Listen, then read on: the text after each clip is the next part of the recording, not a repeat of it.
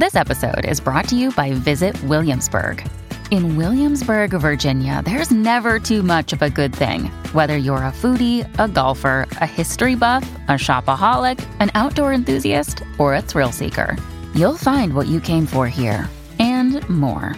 So ask yourself, what is it you want? Discover Williamsburg and plan your trip at visitwilliamsburg.com.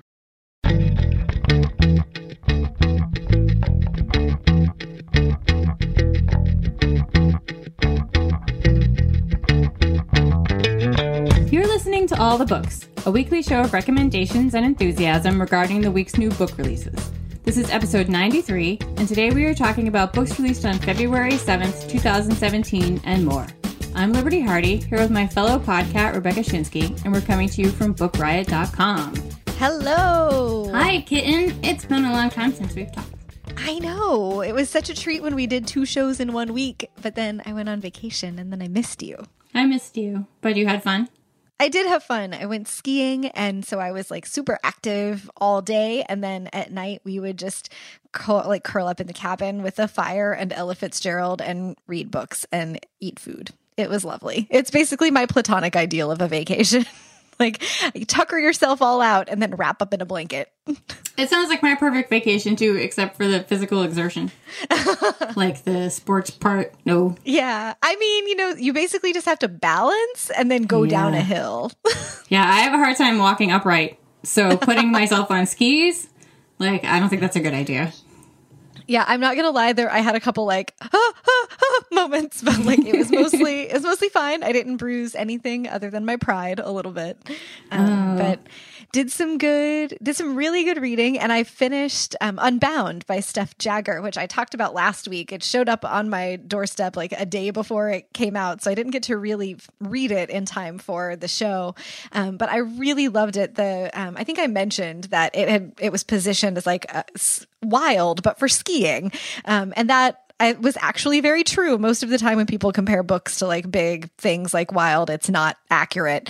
But she was in her late 20s and was very successful in her career and just not feeling satisfied in her life, and is a person who likes to go after big goals. So she decided that she was going to take a year to basically chase winter around the world and ski a whole bunch. And she did some calculations about how many days she'd be skiing and the average amount of vertical feet that she would ski on a typical day. And she set herself this goal to ski 4 million vertical feet over the course of a year.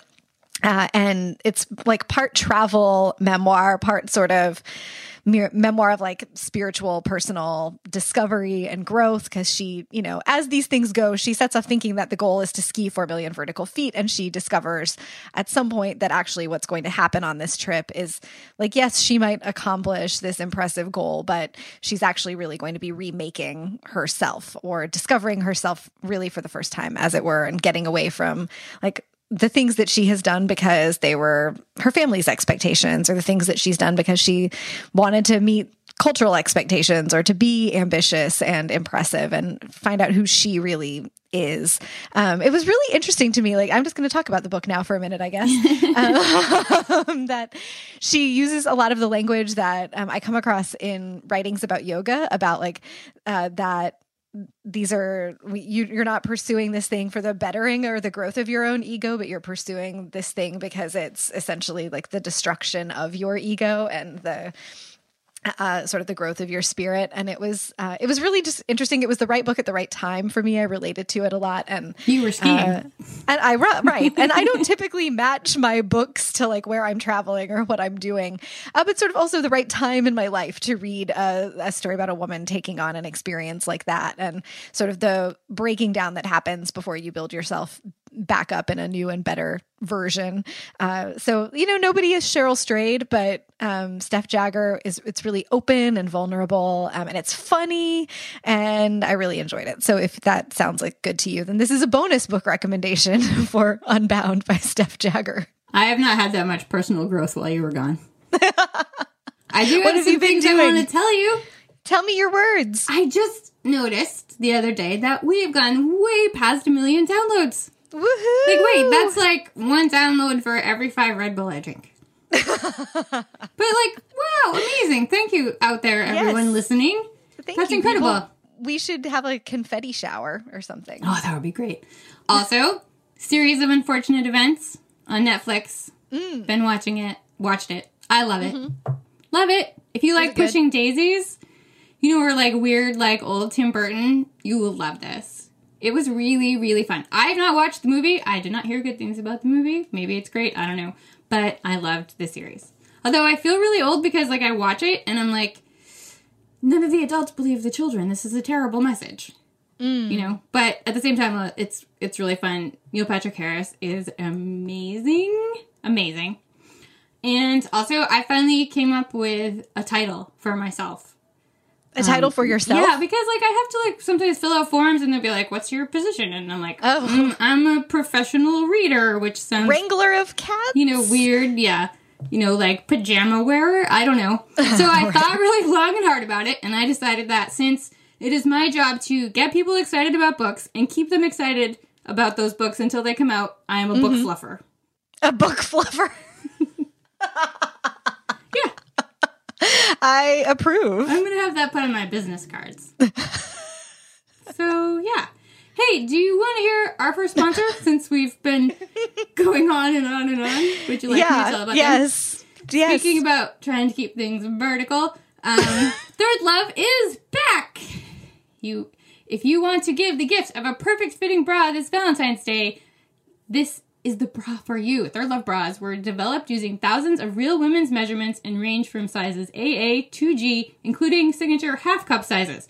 So no matter what your body shape, you are sure to find a fit that is right for you or your loved one. And with Third Love's Fit Finder, it only takes 30 seconds to determine the best size and style for your body. Like we've mentioned, what is it, like 6 times in a woman's life her bra size will change? So you definitely want to take the 30 seconds and do that. So you can have the perfect fit, no more sliding straps, no more side overflow. Third Love stands behind their products so much that they are willing to let listeners try a bra from their 24/7 collection for free. Just pay $2.99 for the shipping. You can even take the tags off, you wear it, you wash it, you go skiing in it, you do everything that you normally do in a bra. And in 30 days, if you love it, you keep it and they'll charge your card. If you don't love it, you send it back for free and your card will not be charged. So you go to thirdlove.com/books to get started. And yay!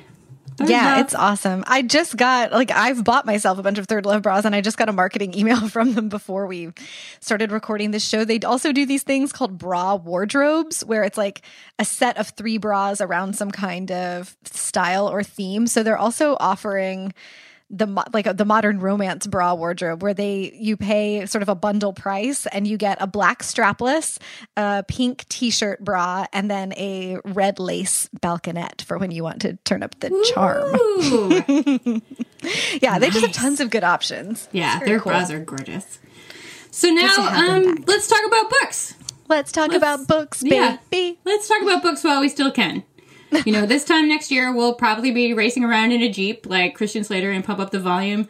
And we'll have like a huge antenna. And I'll be transmitting a review of the new collection of essays by Alexander Chee while you're driving like a mad woman without losing our signal. You know, we're trying to outrun Skynet or something. That's probably what our future is going to be. They're coming for us. Yeah. So let's talk about books. Well, we can. Let's do it. Yes. My first pick is What You Don't Know by Joanne Chaney. This is one of the most well-written thrillers I've ever read. I thoroughly enjoyed this. And it's really creepy, and it's about serial killers, so it's really gruesome. Yay! 2 great tastes that go great together. Is that how that goes? I don't know. Anyway, it takes place in Denver, Colorado. There is a man named Jackie Seaver. He is a businessman, very successful businessman. He is a pillar of the community. He volunteers, he dresses up like a clown and volunteers at the Children's Hospital. He also has 33 bodies buried in the basement of his house. Oh. Yeah, yuck. Gross. Detectives Hoskins and Lauren, they get a tip from an anonymous tip saying that, hey, this guy, he's been killing people. They go to his house, they find out who he is, they find the bodies, and then he's identified by the one woman who got away from him. And so it's like this big thing. There's 33 bodies in his house. There's a beautiful reporter named Sammy who's reporting on this. She has a relationship with Hoskins. There's Jackie's wife, Gloria, who swears she had no idea that any of this was going on. Living for 2 decades in a house with bodies, had no idea that her husband was up to this. And so it's this big deal. It's a huge case. This case made them, they got promotions. Sammy got to write all the articles about it. But it also broke them. I mean, this is some seriously messed up stuff. They had to, sit in an interrogation room with him and talk to this man. He ends up going to jail for a very long time. But 7 years later, Hoskins is now working cold cases in the basement, and Sammy is selling makeup at the mall, and Gloria is a pariah. She still visits her husband. She swears that Jackie is innocent. She still visits her husband in jail, and she has no friends and no place to go. And suddenly there are new murders, and the victims of these murders are all connected to Jackie Seaver in some way. It's super, super creepy. And so now Sammy and Hoskins and Lauren, they have a new chance to, make their lives better again, or is this going to end them all forever? And who is behind these new murders? It's so creepy. You know me, I can read anything. And this is one of the few books that I was reading it, and it was like 10:30 at night, and I was like, I've set this book down now because I'm not going to sleep tonight. I'm not going, I'm going to be like, someone's coming in the house, someone's coming in the house. So I had to set it aside, which is the mark of a really good book, like a good thriller, when you're like, oh dear, what's that noise? It's just the cat painting his nails. But, it's awesome. Again, it's called What You Don't Know by Joanne Chaney. That sounds great. It's awesome. So my first pick this week is A Separation by Katie Kitamura. I really loved this book, but I don't think I recommend reading it when it's just you and your romantic partner alone in a cabin, mostly in the dark, for a week. It's about a young woman who has been separated from her husband for about 6 months, but the separation is a secret. They've been living apart, but they haven't told anyone else. She says initially that it's because they never figured out how to do that. Like, what's the story that we're going to tell people about why we're not together anymore that allows us to basically save face and get this moving along? And so she's living her own life. She has a new boyfriend that she's living with, and she gets a phone call from her estranged husband's mother one day wanting to know where he is. And she's like, I don't know. But she can't tell his mother why she doesn't know because they haven't told their parents about the separation. And the mother is like, well, I know that he's in Greece. He's in this remote part of Greece. Because he's been talking to me, but I haven't heard from him for several days. And now I'm worried. And you're his wife. You go get him. And she does. She doesn't really understand why she's doing it, but she feels compelled, sort of duty bound, at least by the secret that they share, to go find her husband. So she goes to this remote part of Greece. She stays in the same hotel where he's been staying, where she finds out that he's had an affair with one of the women who works at the front desk. And we find out that he is a prolific philanderer, that this was part of why their marriage is no longer.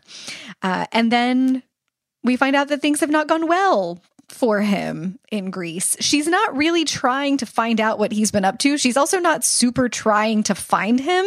She's just in this small town in Greece, getting to know the people, sort of going along with this charade that she's created, and also trying in her own head to untangle, why am I here? Why am I keeping this secret?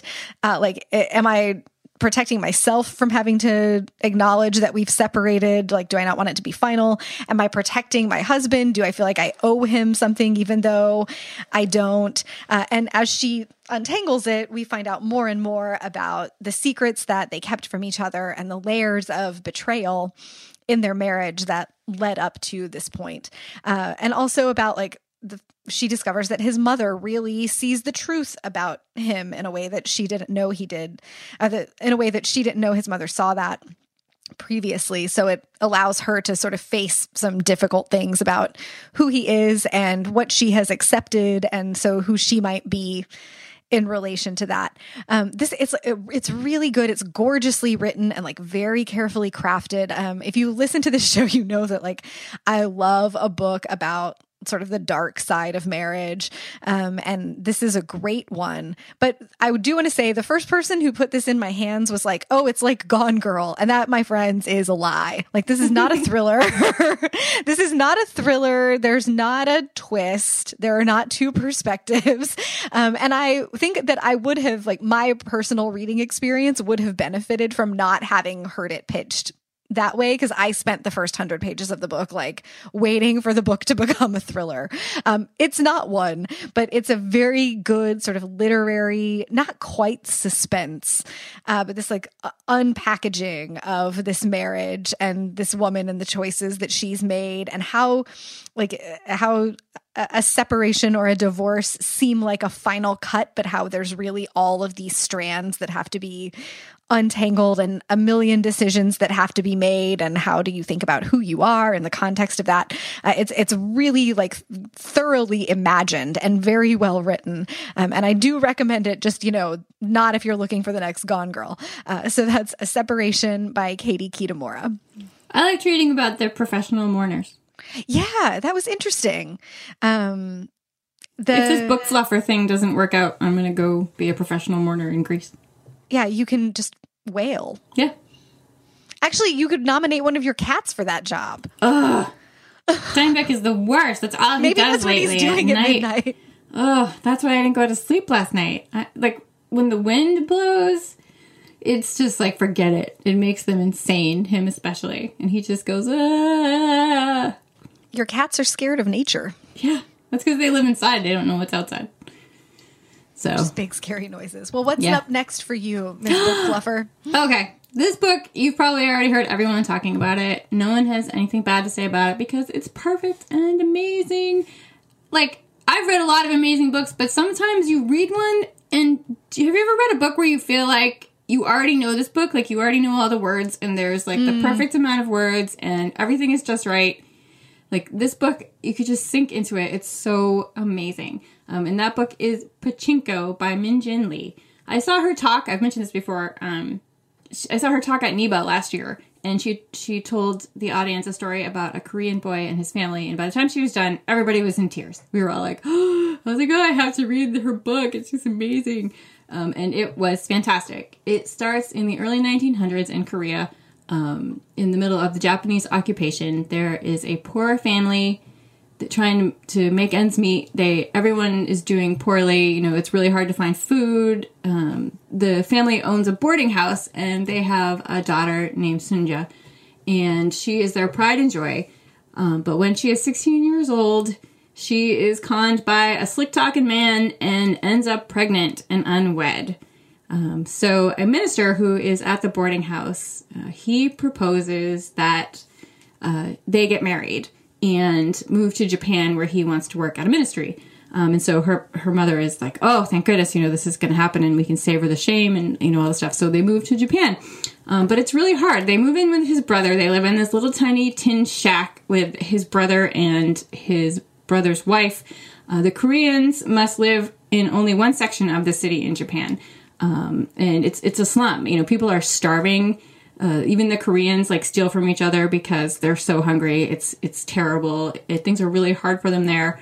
And Sunya and her husband start a family, and they try to make ends meet. And it's beautiful. I don't want to spoil any more of the story, but it's just this epic multi-generational saga, and it's about Korean immigrants in Japan and the discrimination that they faced, which is not something that I learned in school. I did not know anything about this. It was so fascinating and sad, but the writing is beautiful, and there's the perfect amount of words. Like I said, I absolutely loved it. And it's called Pachinko by Min-Jin Lee. I don't have a very good transition for that. All right. But I can go back to your cats being afraid of nature. My next pick is about how we all need more nature. It's called The Nature Fix by Florence Williams. Probably the most Shinsky wheelhouse book of the year, at least so far. She is in the kind of Mary Roach light school of immersive journalism-y nonfiction.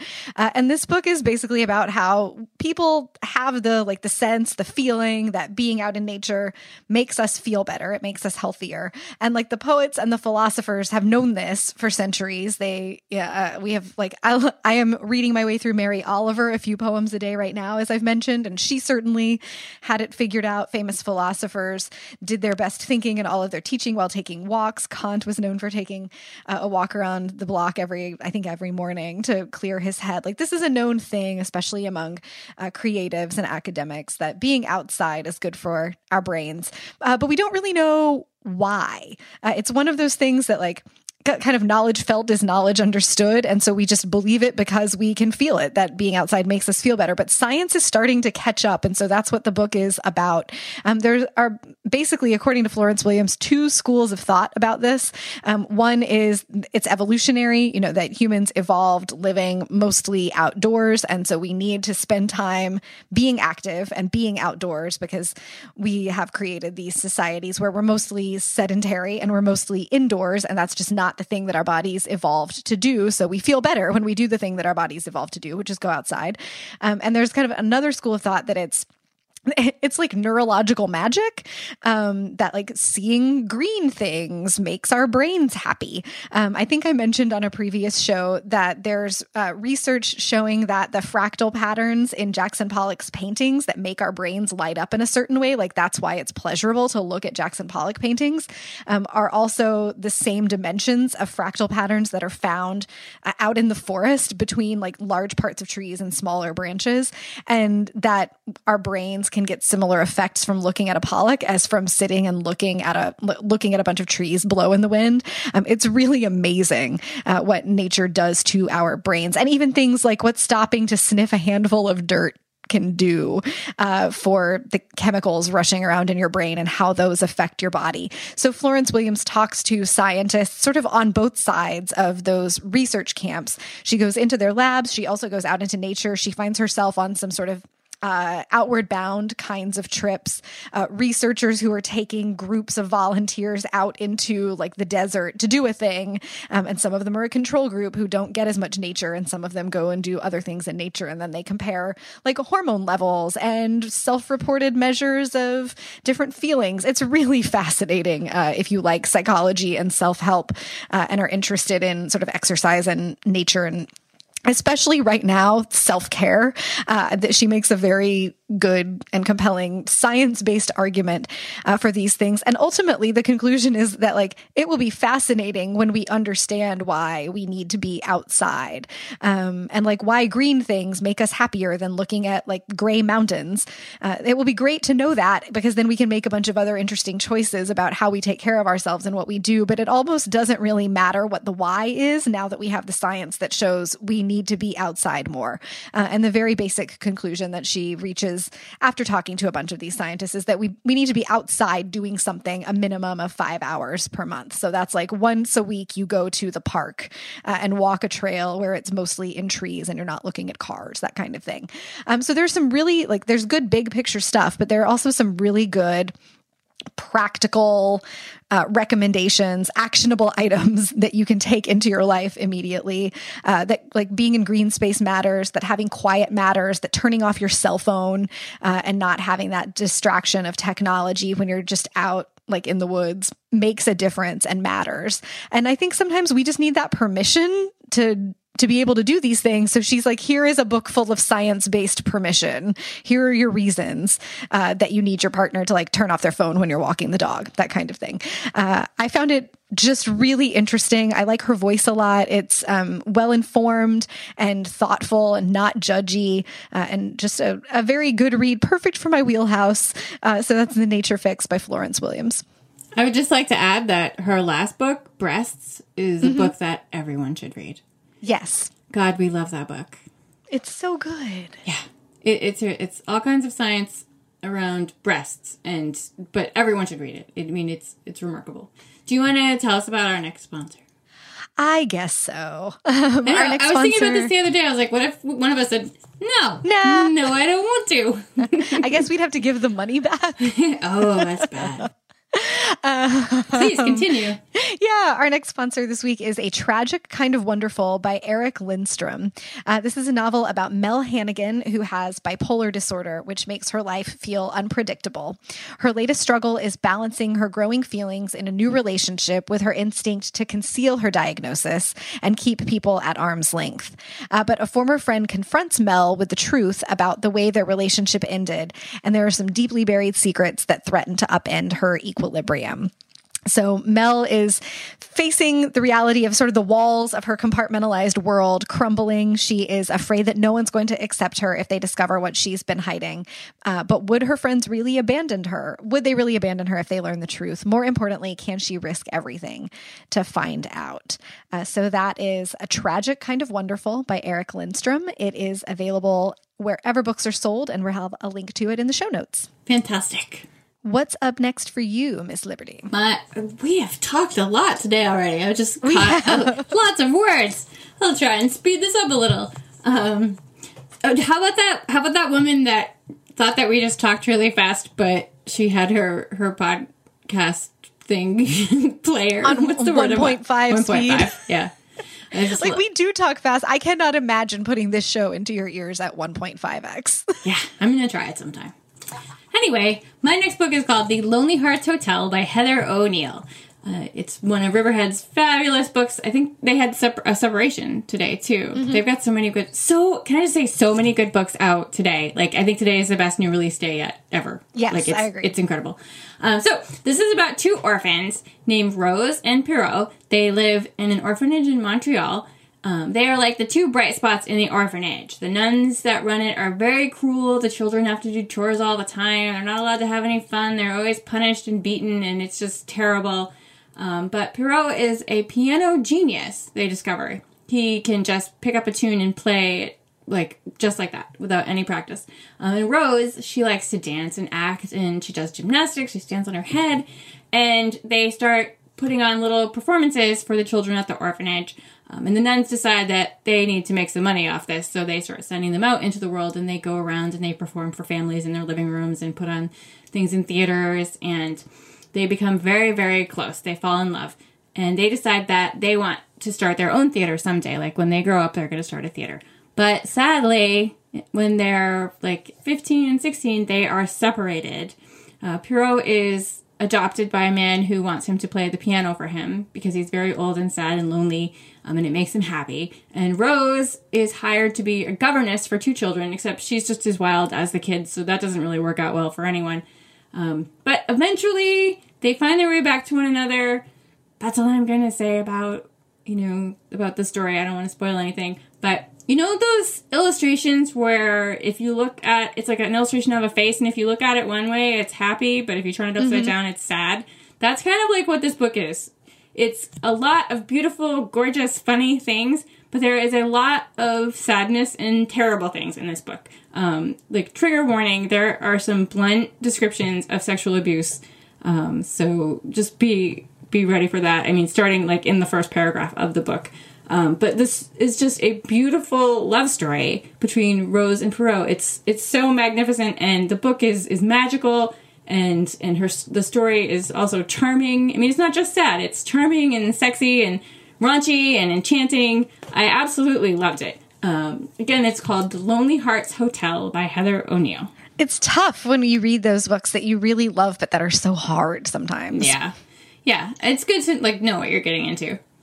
Yeah, and that's we've gotten a few emails, and occasionally people get mad on iTunes, and I don't care about that. But we've gotten a few emails, or I have, asking why we do trigger warnings, and so maybe it's good to just say that it's because we believe in writing and reading books that face difficult things about life, but that people who have traumas that are intimately connected to those things shouldn't be surprised by them in a book. You at least should have some warning and some time to make a decision about whether you want to encounter that content, not to have it sprung on you. So that is why we do that, and we'll continue to do that on this show. What's next? Yeah, what's next for me is The Woman Next Door by Yewande Amatoso. Talking about a title that sounds like it's going to be a thriller, but is absolutely not, and in the best possible way. This is a novel about two older women. They're old. They're in their 80s, named Hortensia James and Marian Agostino, who live, they're neighbors in a fancy Cape Town neighborhood. They've been neighbors for decades, and they super hate each other. They are, I think it's fair to call them nemesis. Marian is they're both rich. Marian is a very uptight old rich white lady who does things like run the local neighborhood committee meetings, where the whole purpose of a committee is just to have a committee to be upset about something, just to have a meeting to go to. Hortensia hates her and delights in sort of poking at her. Hortensia is a Black woman. She's Barbadian, and she and her husband have lived in Cape Town now for decades as well. But she is the only Black person in the entire neighborhood. And of course, Cape Town, South Africa has quite a complicated racial history. So Hortensia pokes at Marian about Marian's implicit and sometimes overt racism, and Marian resists acknowledging it.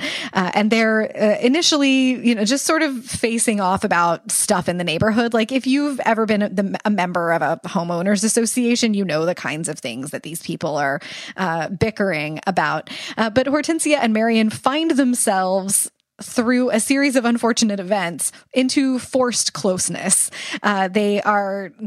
I don't want to spoil how this occurs, so I'm not going to say anything else about how they end up spending a whole lot of time together, but it changes their friendship. Well, they develop a friendship from having really been enemies, and it changes their outlooks on life and on the ways that they understand each other and the society that they live in. And it's also really funny. This is it's a very cranky, smart, a woke Golden Girls situation. And I just really loved it. I had no idea what the book was going to be about, just that I had heard good things about it. And I took it on my trip last week, and I was like, this is hilarious. The voice, especially, we sort of get both of their perspectives, but the voice that you're with when Hortensia is thinking about the next barb she's going to throw at Marian. And then the voice that we get for Marian thinking about the impression that she gives off and what will the other neighbors think. They're just both so well done that you can picture these women and use we sort of all know these women in real life too, that end up being these sort of stuffy, bitter old ladies, but who have good things at the core of them. It's really funny. It's very poignant also because it does examine issues of race and Cape Town's history with apartheid, and sort of gets at what happens when you get over your stereotypes because you start actually spending time with real people that contradict them. It's great. I really, really loved it. Yewande Amatoso is a well-recognized writer, but this is her American debut, and it's a paperback original from Picador. You should definitely pick it up. It's a total delight. I second that. Yay! All right, last round. My last book is complete book candy. So delightful. It's called The Possessions by Sarah Flannery Murphy. It is her first novel. It's a fantastic debut. It's a thriller, it's a love story, it's a ghost story, it's a sci-fi novel. It's all kinds of things. It takes place in the not-too-distant future in an unnamed city. In this slummy part of town sits the Elysian Society. The Elysian Society provides a service, and that service is communing with the dead. Like you do. You go to the society, and the people that work there are called bodies. And you give the body a personal effect of the person that you want to speak with. And they will take a pill, and suddenly they'll be channeling that person, and you have a conversation with them. These bodies, the people who channel the dead, they have no memory of what they said or what happens and takes place while they're possessed. Which is super, it's so suspenseful because the author does a great job, dragging out, you don't get to hear right away, what the person is saying. So you have to, find out, what are they learning? It's really great. But Edie is the best of the bodies at the Elysian Society. She has been there for 5 years, which is an unusually long time. People usually burn out very quickly. It's very stressful. But she's been there. She's their star employee. and she meets Paul. Paul is a young widower who recently lost his beautiful wife in an accidental drowning. And he gives Edie her lipstick, and she channels Paul's wife and, has no memory of what they discuss. But in the interim, like when she greets him and says goodbye, she starts to fall for Paul and ends up breaking some of the rules of the society for him. But as they continue to meet, memories not her own are starting to surface, and it looks like Paul's wife's death may not have been an accident after all. It's about, trying to find out who you are and trying to find out who someone else is. Can she find the truth and extract herself from harm's way before it is too late? Like what you'll do for love. It's just really fun and creepy and, fantastic. Again, it's called The Possessions by Sarah Flannery Murphy. All right. I have a twofer for my last round here. One is just here is a book that I think our listeners will like to know exists that I was hoping to have read for this week but didn't quite get to. It's called The Book Thieves, The Nazi Looting of Europe's Libraries and the Race to Return a Literary Inheritance. It's by Anders Rydell. If you were into the Monuments Men, this is probably going to be up your alley. We, think about Nazi aggression toward literature and the arts. We think about book burnings. But as the world condemned the Nazis for book burnings, the Nazis were busy laying the groundwork to loot books from Jewish institutions and from, other public and private libraries. But there were people working to recover those and to prevent it and to protect it. And this is a book about that. I'm going to read it, even though I'm going to be late. But I wanted to make sure to mention that that is out this week, and I'm hearing great things about it. Also feels politically relevant. And then on a more personal and smaller book note, 300 Arguments by Sarah Manguso is out this week. It's a slim little book. It's like, how many pages is it? I'm holding it. It's like 90 pages that has 300 aphorisms basically in it that they seem to stand on their own. Like I randomly opened to page 31 and she says, when someone insults you, it will infuriate him if you pretend to misunderstand the insult as a compliment. And then the next one is, interesting people aren't interested in appearing interesting. And these seem to be like all little pieces of wisdom that all stand on their own. But as you read all 300 of them, they are connected. And rather than 300 separate arguments, they sort of present a larger one argument about sort of how we live in the world. I really like Sarah Manguso's writing, and this is a tiny little book. I think it would make a lovely gift for, as you start thinking in another couple months, like a lovely gift for a very thoughtful graduate would be great. But I've sort of been, I read through it the first time, and then I've just been sort of like picking up and dipping back in and out because 300 little wise things, who doesn't need more of those in our life? So that's 300 Arguments by Sarah Manguso, and it's also out this week. Fantastic. Okay, so those are new releases. What are you going to read now? I'm really sorry. This book is not out in the U.S. It doesn't have a U.S. release date. My advice to you is to make friends with people in other countries and then ask them to send you books.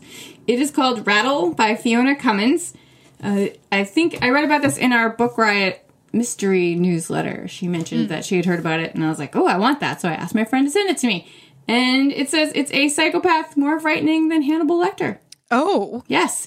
On the surface, he's just like anyone else, but in the other life, he is the caretaker of his family's macabre museum, and he is looking to add to his collection. So, that sounds right up your alley. Yeah, I'm excited.